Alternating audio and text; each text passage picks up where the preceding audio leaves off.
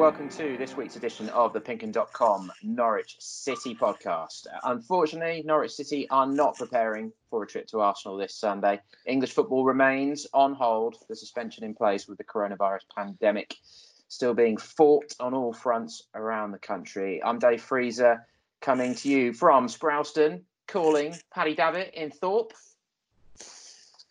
Good afternoon, good morning, good evening. I forgot I had to speak then, Dave. I don't know what I... Just because we're visually looking on a split screen, I just thought I had to acknowledge you with a hand wave. So apologies, audience. I'll paint the picture of a salute. And Connor Southwell in Tuxwood. Hello. Tuxwood. There we go. I have acknowledged you. So you nearly did, though. He did a hybrid. He moved his head like nodding, and then he remembered he had to talk. I did. So actually. Tony will be perfect when you introduce him. Let's see. yeah. And come in, Tony Thrussell in Bardersfield. Hello. Still wave. Slides in on his desk chair like he's in risky business or something. How are we, chaps? Pad, how's the salvage hunters, whatever it's called? Do you know what? I'm completely oversold. I haven't watched one episode since I actually mentioned that. So I don't know what that really says. You know what it says. What does it tell me, Tony? What does that say? That TV's just rubbish, isn't it? Yeah, it's not as if I don't recall. We've gone big. My wife and I were Designated Survivor, so maybe that's filling the gap on Netflix. I'm not sure we want to promote that, but that's very good at the minute. Season 2 at the minute, so recommend that if anybody's struggling for an as excess. My memories of that is watching that in the back of Paul's car whilst we were driving across Germany. Oh right, is that right? Yeah, I didn't realise that. We're a bit more like this though. Yeah. That felt like an episode of Designated Survivor, actually. Yeah. Surviving the Autobahn. Yeah. With PC driving it. Sunderland Till I Die's out today, isn't it? Yeah. Is it? Okay. Yeah. Looking forward to that. See if Graban's moved on by now. By then, I would have thought, wouldn't he? Lewis Graban, because he was one of the stars in the first first episode. First series. Forget his name. Forrest, of course, yeah. The midfielder. Gibson. Darren Gibson, yeah. He had a good Jack Rodwell. Yeah. So that's their first season in League One, is it, Sunderland? Yeah. When they went through more ownership stuff, didn't they? So Wembley twice. Yeah. You do get a bit bored of TV quite quickly, though. I don't think I've been watching as much TV as I thought I would be, to be honest. Trying to break it up with bits and pieces. We've actually taken too. I don't know what this says about us pre all this stuff, but we're making sure that we eat dinner at the dinner table at the moment. Don't watch it in front of TV. Have a bit of music on, have a chat, have a catch up about the day while we eat dinner at the dinner table, which seems like a nice sort of old fashioned luxury. Very sophisticated. Yeah, I wholeheartedly agree with that. Yeah. I think it's a good one to use. I've managed to get the girlfriend into Parks and Rec, though. If you've never seen that, very good American comedy, highly gift online. Yeah, you will all have seen at least one GIF, I'm sure, from Parks and Rec without realising it. But I'm also putting together a bit of a film list. I might put this out on Twitter at some point. I haven't finished it yet.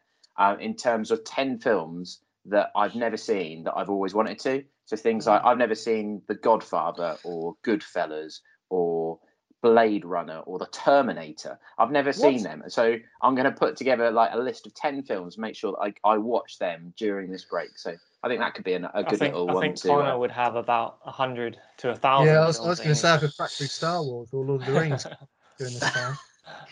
Yeah, Lord of the Rings is quite a commitment. That might not be the best place to start.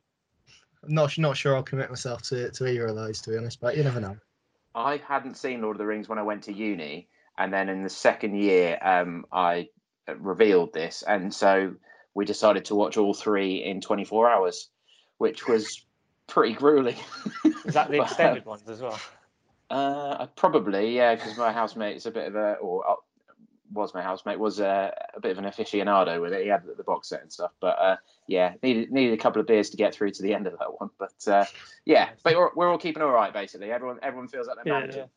Yeah, been delving into, watched Rocket Man on the weekend. Oh, that's good. So been listening to a bit of Elton John lately, and now moving on to Queen in anticipation for watching Bohemian Rhapsody. Absolutely, yeah. Once you've watched both of them, you just listen to it loads on Spotify afterwards. Both I really forgot good films. how. Do you want to give us a he's burst?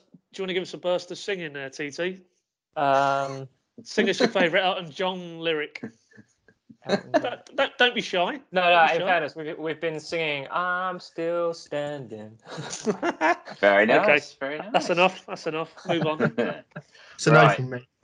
On to the football then, and a bit of a sort of serious issue to deal with first. And there's a lot. It's not been quiet at Norwich City. I know we've not had any football to talk about, not properly, but Pad, if I come to you, the club announced that they were furloughing staff on Tuesday evening, if I've not lost track of days, and that's off-field staff, the non-playing staff at the moment, isn't it? Correct, Dave. Yep. Increasingly looks to be the way a lot of football clubs are going. Non-playing staff. That's the first thing to reiterate, and then the second thing in Norwich's case is, without getting into the nuts and bolts of the government job retention scheme, they are topping up the difference between what the government have agreed to pay. So any of those staff who are affected by that in Norwich City will retain their full salary through a combination of the government assistance and the football club. And what that tells us is that, because obviously it sparked a predictable response, I think, on social media, it's safe to say that football and football clubs are an industry. Yes, they're an entertainment industry, and some people don't view them as that, particularly if you're outside it. But inside it, they've got employees, they have salaries that need to be met. And clearly, increasingly, I will sit here on Wednesday morning, I think by the end of the week, a lot more clubs will go down this route. And it probably underlines that footballing as an industry without any football is struggling. And the scheme is there, the help is there for businesses. You can get into the moral arguments of a multi-billion pound industry, particularly where Norwich are at the minute in the Premier League, whether it's right to rely on government assistance.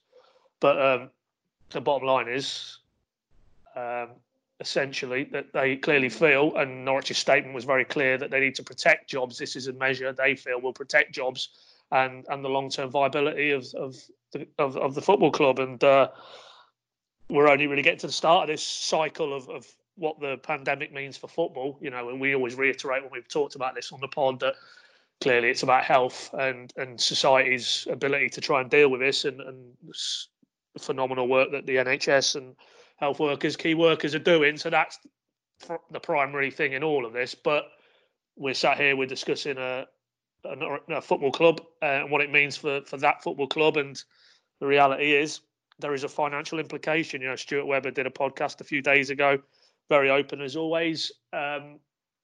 Norwich will be insulated to a better degree than a lot of other clubs because they are a self-funded operation. But even Norwich, this will be a massive financial shock because we're still not quite sure how football responds in terms of what happens to the current season. You know, there's so many scenarios now getting thrown out there, but we still, as we said on the pod last week, the position is no football till April the 30th at the earliest. There is another meeting planned on Friday with the Premier League. I think we will now probably at that meeting see some clarity. That's the sense I get from speaking to people at the football club. And I think beyond Friday, we will probably know what the Premier League, what the Football League, what the PFA and the FA want to do in terms of completing this season. And then the offshoot of that is the financial implications and whether that's wage deferrals for players, for the football staff around them, as well as where we are right here, right now, is non-football staff. So very complex, very fast-moving situation. But ultimately, Norwich have decided that for them, for their business model, this is the best way to go. But reiterating, I think that they have agreed to top up those salaries so that none of those non-football staff who are furloughed, to use the terminology, will be out of pocket. Yeah, I mean, to quote Mr. Farker, let's not go too deep with it at the moment because it is still an evolving issue, and with players' wages, etc. That's sort of all been straightened out. So we can maybe hold judgment on things like that for a little while, because as we sit here today, you know, you can talk about a mega club of you know, a Real Madrid or Manchester United. You would sort of expect that if their players can take 10% wage cut, that should be covering off-field staff's wages and stuff. But until we sort of know the details of things, and they're going to be vastly different from club to club, as you say, Norwich is very different to a mega club like a Real Madrid, then we can sort of judge things from there. So that's one to keep an eye on. Just before we crack on, I just want to remind you that we also come to you on Future Radio 107.8 FM. You can hear the latest show on Wednesday evenings on Future. And I was also encouraged, actually. I was having to do these pods at home, just to sort of remind you that we are all in separate locations. So I hope the audio quality is okay. We're doing our best to sort of maintain that. But as with so many people, we're all working from home at the moment. And I don't know if any of you have ever watched John Oliver's show in America last week tonight. But all those sort of chat show hosts, your James Cordens, your Jimmy Fallon, Jimmy Kimmel, etc., John Oliver, they're all having to work from home at the moment as well. They're literally filming, some of the world's biggest topical news shows on mobile phones and things like that, and managing to pull it together. So we're not on our own in having to sort of pull things together in a slightly unusual way. But Connor, the big news: Todd Cantwell is out of the FIFA tournament. Talk us through it. I mean, we're all devastated, aren't we? I am. I mean, since he's got knocked out, I've struggled to sort of get out of bed. To be honest, it's hit me really hard. He got knocked out by Standard Liège in the end, so it was a European tie at least. I think they were playing with a professional esports player who was perhaps being I think I'll use the term he was managing the game well. He basically scored fairly early on and was just keeping possession. And Todd did that against Stevenage, though, didn't he? He did, yeah, he did to an extent. So it is what it is, really. I think he was probably a bit fortunate to get through the last round, if truth be told. But yeah, I think whenever you come up against a professional, it's always going to be incredibly difficult. And so Norwich are knocked out. Although I think Standard Liège are into the quarterfinals, which is the stage they're at now. So who knows? He might have been beaten by the eventual winner. It wouldn't really surprise me, I don't think. But yeah, devastating news for everyone involved, really, and especially for. I mean, that's the closest we're going to get to football for a while, and it was relatively entertaining as well. You sort of got his commentary as well, which was quite interesting. So yeah, it's a shame, but I probably won't lose any sleep over it if I'm being completely honest. Absolutely. Just good to see Norwich back in European football, really. It is, yeah. And that's the main thing, isn't it? Yeah. How are Reading doing on your save? More importantly, I'll be honest. I've ditched them. I've gone. I sort of fell out of love with it a little bit and decided to venture into the non-leagues. I've set myself the task of setting Maidstone back to the football. Does this mean you were sacked? Maidstone.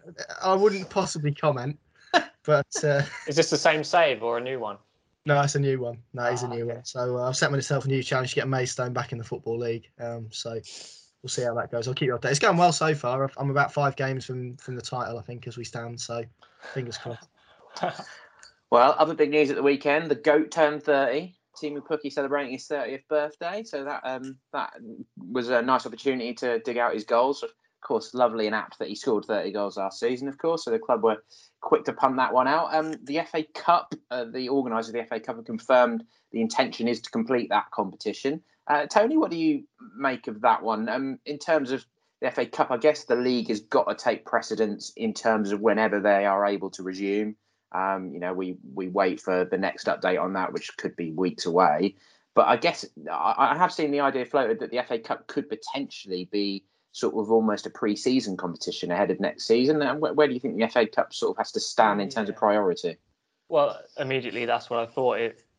For the teams in it, it basically could act as a mini tournament that they do anyway, but with something riding on it. And I mean, if they ditch the Community Shield again as well, that's a day at Wembley lost. So it makes sense. I mean, what are we at the quarters now? So that's only 4 games plus the semis 6 plus the final 7 games. I mean, there's no need really to ditch that, even if it is happening at the start of the season. If they get rid of the League Cup, maybe something like that. I don't know. And then it's going to be interesting because it's not just the big competitions. It's as Connor was talking about, non-league, the Vars, the FA Trophy, the EFL Cup, the the old Johnson's Paint, isn't it? Yeah, the EFL Trophy. That's Yeah. Sean Raggett's in that with Portsmouth, isn't he? Yeah, and I mean even the under-23s in the academy, have they mentioned anything about them yet? Because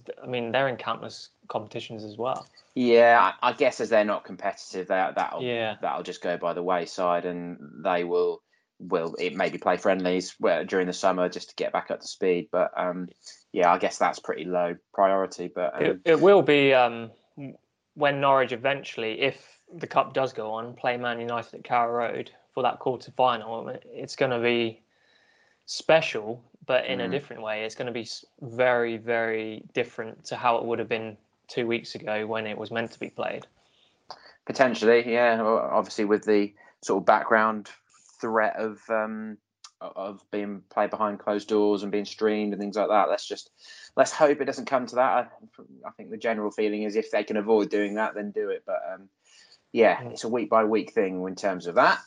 Other stuff with Norwich, we've already spoken about that. They've been calling sort of older fans. I've seen quite a few comments on Twitter still flowing through about people getting calls from the players. I'm sure that will carry on. Crystal Zimmerman penned a really nice open letter, which we had on the back page of Monday's EDP. Daniel Farker put out a nice video over the weekend. Tom Smith as well, club director. He's also a trustee for CSF, the Community Sport Foundation. So the club are doing lots to sort of keep in touch. But you did mention that Stuart Webber interview, Pad. And there was, we're all talking about what DVDs and TV we're watching. I'd imagine he's watching lots of DVDs in terms of scouting at the moment.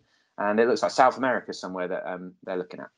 Yeah, I think that isn't slightly disconcerting to say that they're looking at it in the sense that they aren't already there. I won't give away, but I spoke to one of the owners and at Christmas when we all had funny enough, that was around that academy evening when the academy guys were cooking dinner for us. When we saw them singing.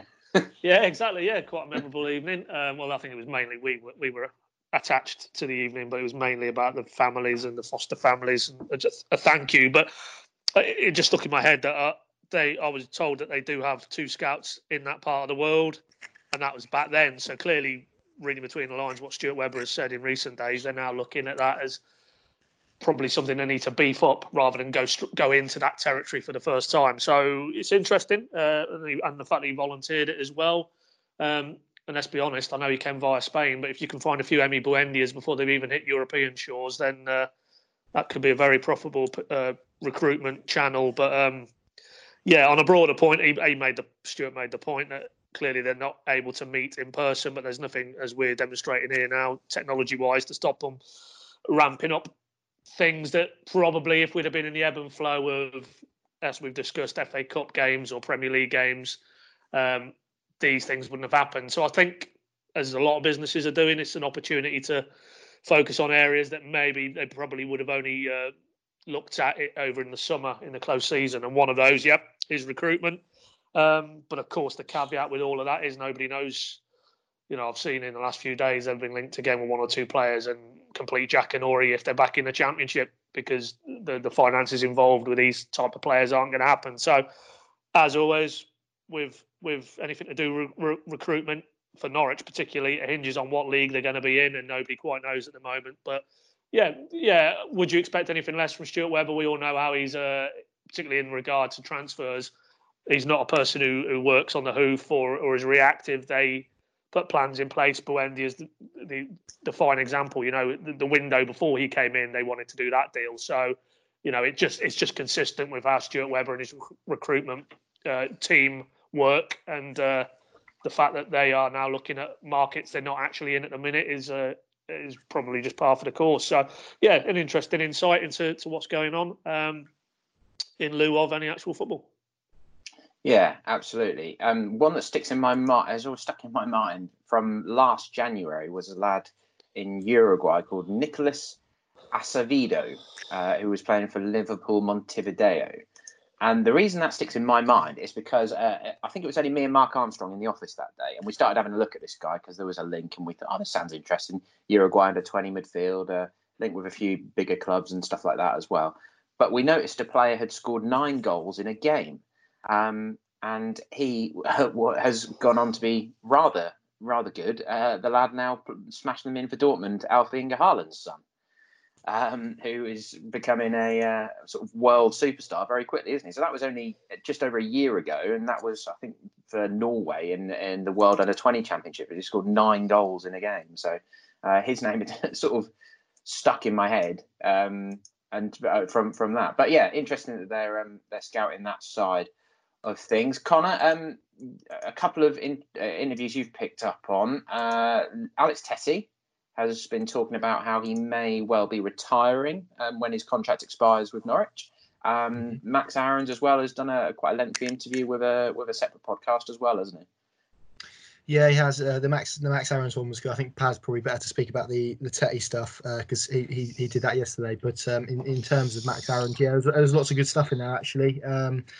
He spoke about the Tottenham win and also his expectation for the season that he put on himself, and spoke about how the club have sort of managed him and handled him and told him to go and play with freedom, and they're sort of aware that might mean that he makes a mistake or two. And he highlighted the one against Manchester United where he pushed up too high and Marcus Rashford ran in beyond.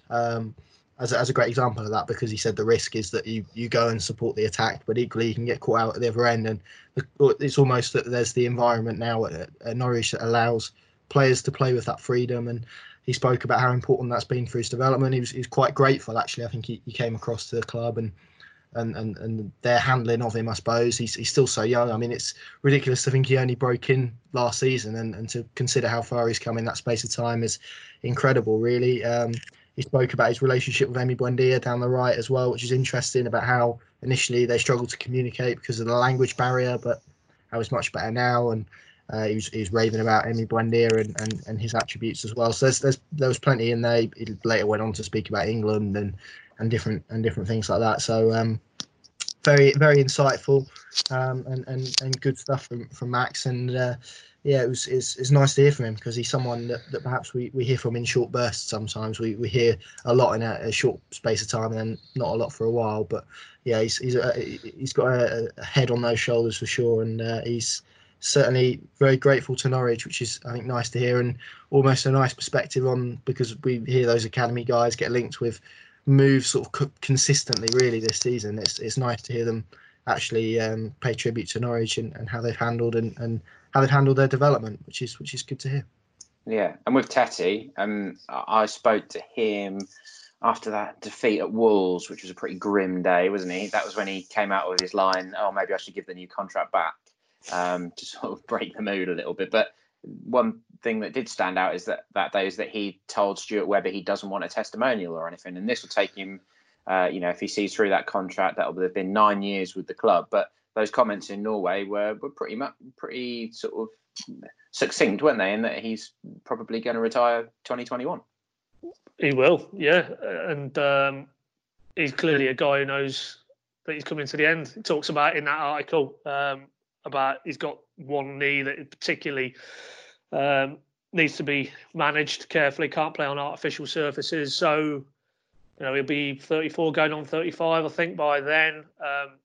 Particularly in the top 2 tiers in England, it probably is a big ask. But interestingly, he's ruling out, going back to Norway, there was a lot of talk before he signed, not this deal, but the one before at Norwich, that he might go back and finish at Rosenborg, his first club.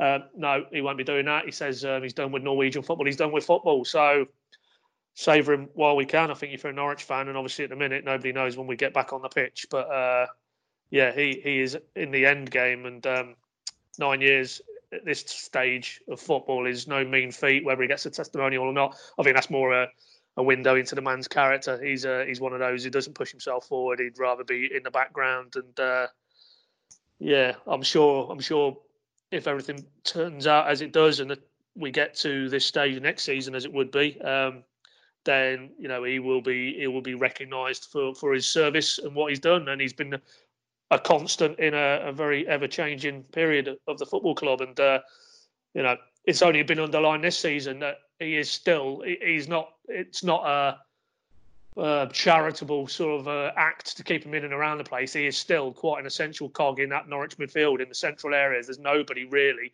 who offers what he does, and he has embellished what we know he can do in terms of combativeness with, I think, by most people's admissions, his work on the ball is a lot more polished since he's been working with Daniel Farke. So for me, he's still a guy who can do a job, and while he can still do a job, then and you get the sense, you say you've spoken to him there, and anybody who has spoken to him, I think he is one of those. If he feels he can do a job, he'll stay around. Maybe he thinks by the time of the end of this contract, given the physical things he's referenced again, then it's probably he knows himself, and most players know when it's time to knock it on the head.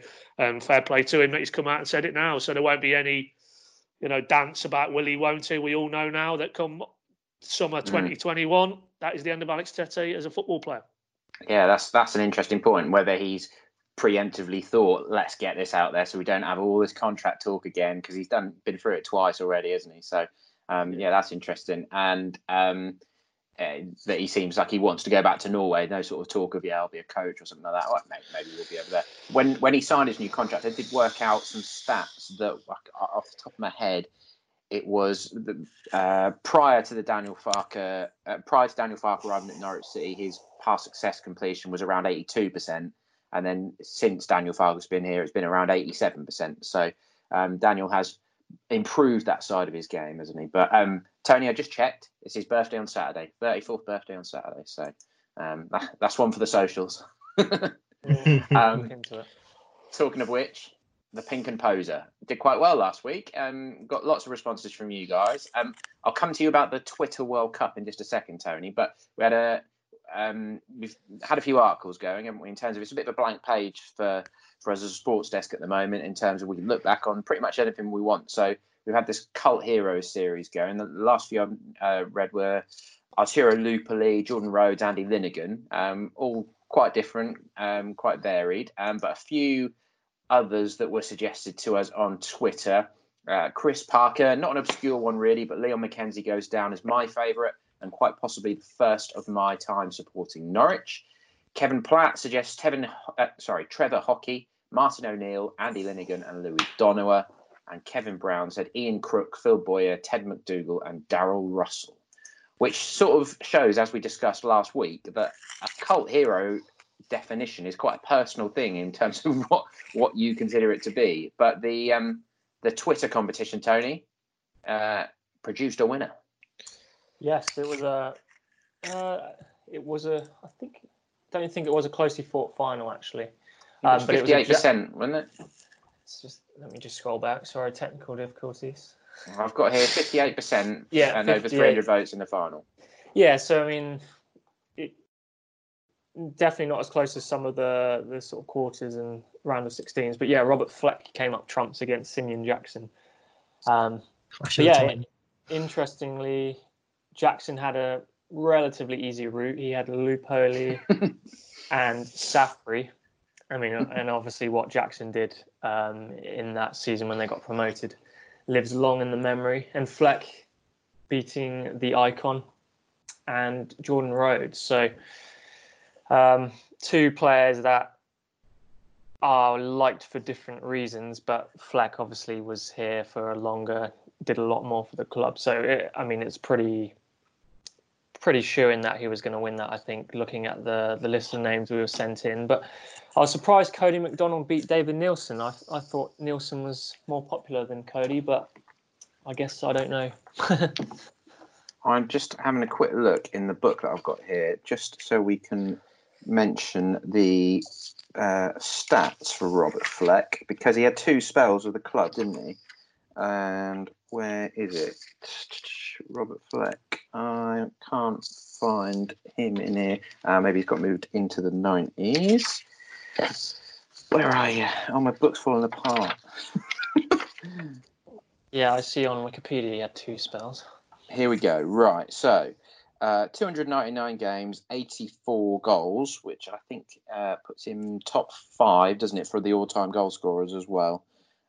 Sold to Chelsea for 2.1 million in 92, came back for about 650,000 in 95. So, yeah, two spells at the club, definitely. But for a lot of people, Fleck goes down as a legend, doesn't he? And doesn't come into that cult hero status. But some of the responses that we've got, which I'm just going to read through here, sort of show why Flecky is remembered as a cult hero as well. Because I think it's not necessarily about the achievement on the pitches; it's about the character and about how you remember them. So these are all from Twitter. Norwich fan Gagan Rex, with City leading, taking an age to walk off the pitch after being substituted against Manchester City, and just before he gets on the edge of the pitch, bends down to replace a divot. That's that sort of cheeky attitude, which I think he's well remembered for, isn't it? Martin James Rainbow says, I may have imagined this, but I'm sure he nicked a Mars bar from the man selling sweets, chocolates and hot drinks with a trolley as he walked around the pitch, which is backed up by Ed Tomlinson, who says, I was there. It was a few feet from me as a boy. It was a wonderful moment. He then pushed the trolley shouting sweets, doing a good impression of the usual seller. Dave Hansel says, being sat in the ball boys room, looking at him wide-eyed, open-mouthed, and too mesmerised to speak as he signed multiple copies of Match magazine. And this is one which has really been doing the rounds on social as well. Shakespeare Canary, scoring the winner away at Millwall at the Den. Match was live on ITV in March 1989. What a goal, and it was a great goal. Saw that on Twitter the other day. Sort of snap shot from the edge of the box, which went into the roof of the net. I was in the away pen, wearing a white jumper that my mum had to knit me to keep me warm in my student days. The stanchions for the floodlights were part of the terracing. And Steve Carmer, just pleased his football was better than his dancing at Ritzy's on a Saturday night, which I think was a nightclub on Tombland, which is now a lobster place. But Craig Trudgill says, a bit disrespectful to call him a cult hero amongst the other players on the list, should be among the best players we've ever had. So that sort of throws that bit of light onto it. But Michael Nelson got involved, didn't he? Alex Moore said, I can't believe Michael Nelson's been robbed. Absolute daylight, tagging in Nels. And the big man said, the world's gone mad, mate. So he wasn't happy. Right, let's bring you on to the new PinkUn Poser then. And we're looking for your responses ahead of next week. We'll read out the best of them in next week's pod. And this week we are talking about worst matches. When you think about the worst match you've ever seen, let's keep it to Norwich City because there's been some pretty bad England ones over the years. What springs to mind? Who wants to go first? I'll go first, boys. I'm purely, this is my Norwich professional watching hat on. And worst, I mean, we could always all pick big defeats or painful Millwall away early in the Farker reign, per se. But I've defined it as I want my money back. And given we don't pay to get in the ground, then that's probably a bit cheeky. But if a game where you would demand to have your money back because it was the most watching paint dry was more amenable. And that would be, for me, 30th of December 2017, Burton Albion 0, Norwich 0. That was bad. So straight away, first thing there, December the 30th, it's that midweek fixture over Christmas, which I can never get my head around why the football authorities need to slot something in between Boxing Day and New Year's Eve / New Year's Day. It's after the Lord Mayor's show, and boy, was it. I think Farker made 4 or 5 changes. He had Maddison and Pritchard on the bench. So there's your best 2 creative players in that pool of Norwich players, both on the bench until the last quarter. I've got the stats here. Amazingly, I'm amazed that there was actually 4 shots on target, 2 for each side. I don't remember that. What I do remember is James Husband going through. I knew you were going to say this. Yeah, and Wes absolutely blasting. Was it because he didn't go down when he should have had a penalty, or there was a handball? No, he dived. No, he dived for a penalty. Yeah. When he should, yeah, exactly, yeah. And Wes absolutely gave him down the banks. And that is my only abiding memory of that, and being quite cold, quite a condensed press area at Burton as well, quite a small stadium, all told, but cheek by jowl in the press box, and to have to go to Burton middle Saturday of Christmas to watch that. I know it's my job, but no. So that forevermore will be the worst game I have seen covering Norwich in recent memory. That's certainly one of the worst quality that stands out in my mind. It was an atrocious game. It was like It was like a proper football team trying to play a park team, and it was just horrific. Tony, what stands out for you? Yeah, I want to take you back to the 2nd of October 2007. Picture Peter Grant's reign. Scunthorpe visit Carrow Road. and it's a drab 0-0 affair. Norwich haven't scored in 4 games, and they slip into the relegation zone. What I remember about this game, it was an evening kickoff, and it was cold, and it probably around 80 minutes I'd had enough, and I used to go with my mum back then, and she'd never left a game early, and I left early, but I had to wait for her at the car because she refused to leave early with me. Good on her. just to make a statement. But I just remember it was pretty dire, and that was sort of the peak of that run where Norwich couldn't win, and then eventually he got sacked at the end of that month, didn't he? And Broder came in. But just to give you an idea of the lineup, some of the players involved: Otsemabor, Ian Murray, Rossi Jarvis, Dublin and Cureton up front, and you've even got a Chris Brown on the bench. Oh, Chris Brown. He is one of the worst players I've ever seen play for Norwich. And then he kept coming back and scoring, didn't he? Yeah, he never used to score for Norwich, did he? Yeah. Was it for Preston? He came and scored a winner one day, wasn't it? And everyone was just like, groan. You could have predicted that happening. Yeah, he was pretty bad. Yeah, not necessarily a heavy defeat. It's those drab draws where you know from 20 minutes in that neither team's going to score, and why are you doing this? Yeah. Lovely stuff. Connor, over to you.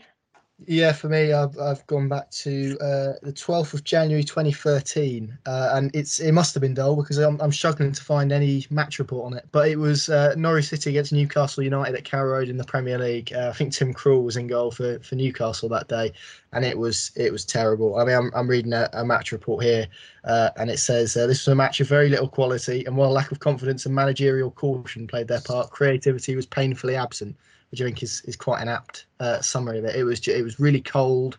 It was a terrible game of football. There was very little to shout about in terms of shots. I think Chris Hughton was the Norwich manager, and it was just cold, dull, and it's a day that I just always remember for being really drab and really void of any quality whatsoever from either side. And yeah, it's now Paddy said it, that Burton one is probably stands out more recently, but that is one I'll always go to in terms of worst games because it was just dreadful. Oh dear. Right. I am going FA Cup, and what turned out to be, well, it may turn out to be the final ever visit to Gig Lane for Norwich to play Bury. 15th of January 2008. I was still at uni, and I was in uni in Stoke, so it was only sort of an hour up the road. And as we were sports journalism students, we quite often would just go to random games here, there, and everywhere just to watch some football.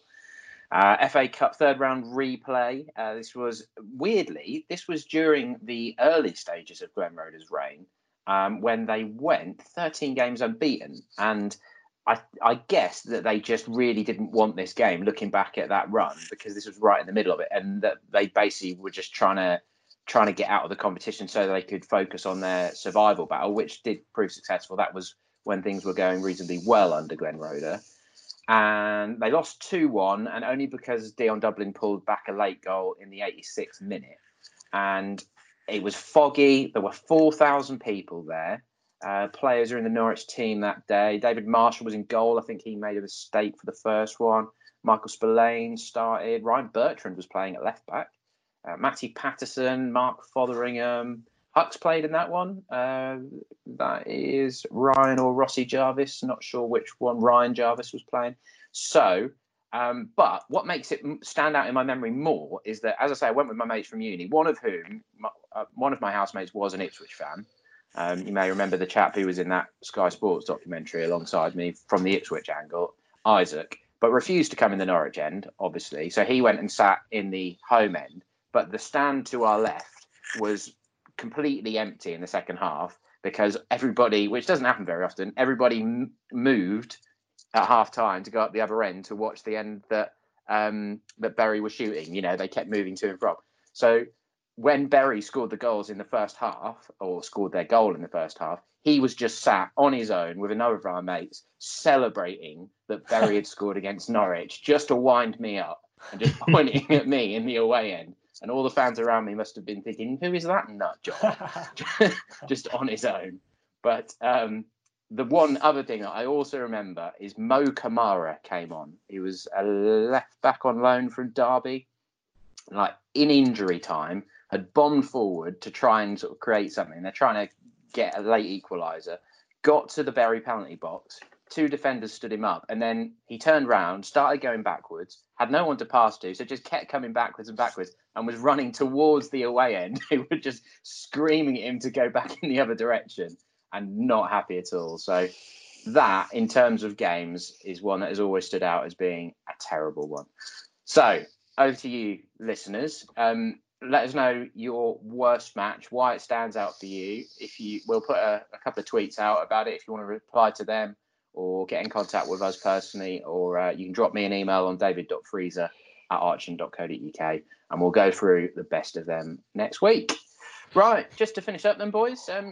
Obviously, I'm still cracking on with our news colleagues, but you've been keeping busy. Who have you been speaking to, Connor? It seems like you've been getting through quite a few. Yeah, I'm working my way down a very long list. Damien Francis, I spoke to him recently, which is a very interesting one. He doesn't really speak a lot about Norwich. It's good to catch up with him about sort of his view on his departure and perhaps how he's perceived by Norwich fans. And that was very interesting, very enlightening as well for him to tell his side of the story. I'm trying to think who else I've spoken to now. It might be the only one this week. Askew. Askew last week, as well, which we spoke about last week, didn't we? So yeah, I think it might have been Damien Francis this week, but we've got plenty more of those to come, and some good ones as well. So that'll be good to catch up with some guys who are remembered perhaps fondly, and then equally not so fondly, because you have to balance it out. It's nice to get people with different stories, I think. So we're getting through a few at the moment. It's nice to be able to speak to people that perhaps usually we wouldn't be able to in the course of a season. So as obviously bleak as this period is, I think you've got to try and find some sunshine from somewhere. So that's a positive aspect to it. Yeah, Francis' stuff was good. As he admitted himself, he's never really come out and talked to Norwich fans about what went wrong for him. So that was good to hear that side of stuff. There was a good quiz, talking of Glenn Roeder a minute ago. Our colleague David Hannon put this together. The 20 loan players signed during Glenn Roeder's era. Can you name them all? I won't mention any of the names to give it away, but I only got 10 out of 20, which I was quite disappointed with. 4. I've got 8. Yeah, there was some names I was like, yeah, no idea. Jimmy Smith. Don't give them away. Sorry. Reading was a hotbed of talent back then, wasn't it? Yeah. There was another one as well that I did remember. But yeah, I only got 10, so he can beat 10. Also on social media, 4,000 days since Ipswich beat Norwich. Pad, you've had a bit of fun with this one? Yeah, we saw that yesterday, Tuesday. Tony probably should come in here because we've got another World Cup on the go at the minute. Yes. Tell us about it, TT. Well, currently the quarterfinals is 30 minutes away from the votes being counted. But we've got clear winners at the moment. We've just chosen the best 8 moments, pretty much since the last defeat where John Stead scored the winner 4,000 days ago. So a bit of joy for Town fans remembering that, but more joy for us remembering 7 wins and 5 draws, 12 unbeaten. Plenty going out today to sort of look back on that. Get your votes in. I'm sure. What's the semi-final makeup looking like? We stress it's still ongoing, but at the moment, 4-1 Holt hat-tricks beating the Johnson Rocket game, which is understandable. So far, the Wembley game, so playoff semi-final, has 100% of the votes against the Graben winner, the header at the road, right? Which is understandable. Yeah, which is a terrible goal. yeah, a bit cheeky though, that one. Ipswich 5-1 is well ahead of Madison's winner. Yeah, and this is the good one actually. Last season's Lambert's meltdown is up against Closer's equaliser. Yeah, and that's just shading it 54%, which is good actually, because it's nice to see something that isn't necessarily about the game; it's about that moment. Is beating an emphatic win last year. So yeah, I mean, prediction, Wembley might win it, but let's see. I swear, my money would go there. I think that'll take some beating. That second leg at Carrow Road, just epic. I think the only thing that trumps that in history is probably the Bruce FA Milk Cup semi-final. Sorry. Yeah, there's that. I was at Portman Road for the top of the league at Portman Road, 2003 with Leon McKenzie double. That was a great day. But yeah, the playoffs, that was pretty epic, wasn't it? So that's 4,000 days since Ipswich have beaten Norwich, and then later this year it'll be 10 years unbeaten for Norwich, won't it? It'll be 10 years since since that 4-1 win. So yeah, get involved in that on Twitter if you haven't already. There was a transfer rumour as well, wasn't there, yesterday? Who wrote this one, Paddy or Connor? Jack Tucker at Gillingham? Mr. Chaffel. Yeah, Jack Tucker at Gillingham. I've got a little bit of a scouting report for you. So I'll just get that together. But just remind listeners of who this is. It's a young lad at Gillingham. Steve Evans speaks very highly of him. I think he's 20. He was a guy that initially, before Evans came into the club, that they were actually going to release, and Evans has sort of turned him into, I would imagine, sort of stereotyping a Steve Evans side, that he's probably a big no-nonsense defender. But so in terms of raw characteristics, then he's probably fairly good defensively. He's been linked with Celtic, West Ham, Southampton. It's an interesting time for a transfer rumour, though. It kind of feels a little bit, given we don't know when the next window is going to be or what that window is going to be like, because a lot of clubs are going to be obviously looking after their finances at the moment, and the implications of that could be that the prices get dragged down in a transfer window, or we could see clubs go the other way. So it's so hard to predict, which makes it again a bit interesting. And Gillingham are a good example of that, because they've essentially had to go through all the processes that we're seeing in terms of furloughing staff and cutting wages and whatnot, and they've essentially said that that's going to have to be made up with player sales in the summer, and he's going to be a prime target, I think, for a lot of clubs. So this kind of feels like maybe if I was to analyse it as a rumour, as them telling the agent, look, maybe just push his name out there a little bit and see what comes back. But I'm always a bit sceptical when it's Norwich and 5 other clubs anyway. So, but from what it looks like, a top young talent, obviously fits the bill in terms of what Norwich look for in terms of recruitment. So I wouldn't knock it down completely, but it's an interesting one, and the timing of it is probably more interesting for me, to be honest. Right. Well, I've compiled an extensive scouting report on this lad, because one of my mates is a Gillingham fan. So as is Ben Kensel, I believe. So he may well be having a word with the scouting department. Anyway, I asked my mate, Jack Tucker, any good? And he said, very. In terms of impact on the first team, straight away, the best we've had in terms of homegrown. You stay away! Exclamation mark. Takes all of our deep free kicks, very composed on the ball. Reading of the game is sensational. Always seems to be in the right place. And he says that they also turned down a 1.5 million bid from an unnamed championship club in January. So he's clearly someone that's doing rather well. But we can add him to the list. Whether that will ever become a realistic rumour, we'll probably have to see further down the track. But it's always nice to keep us entertained, I suppose. Keeps us busy, nothing else. Exactly.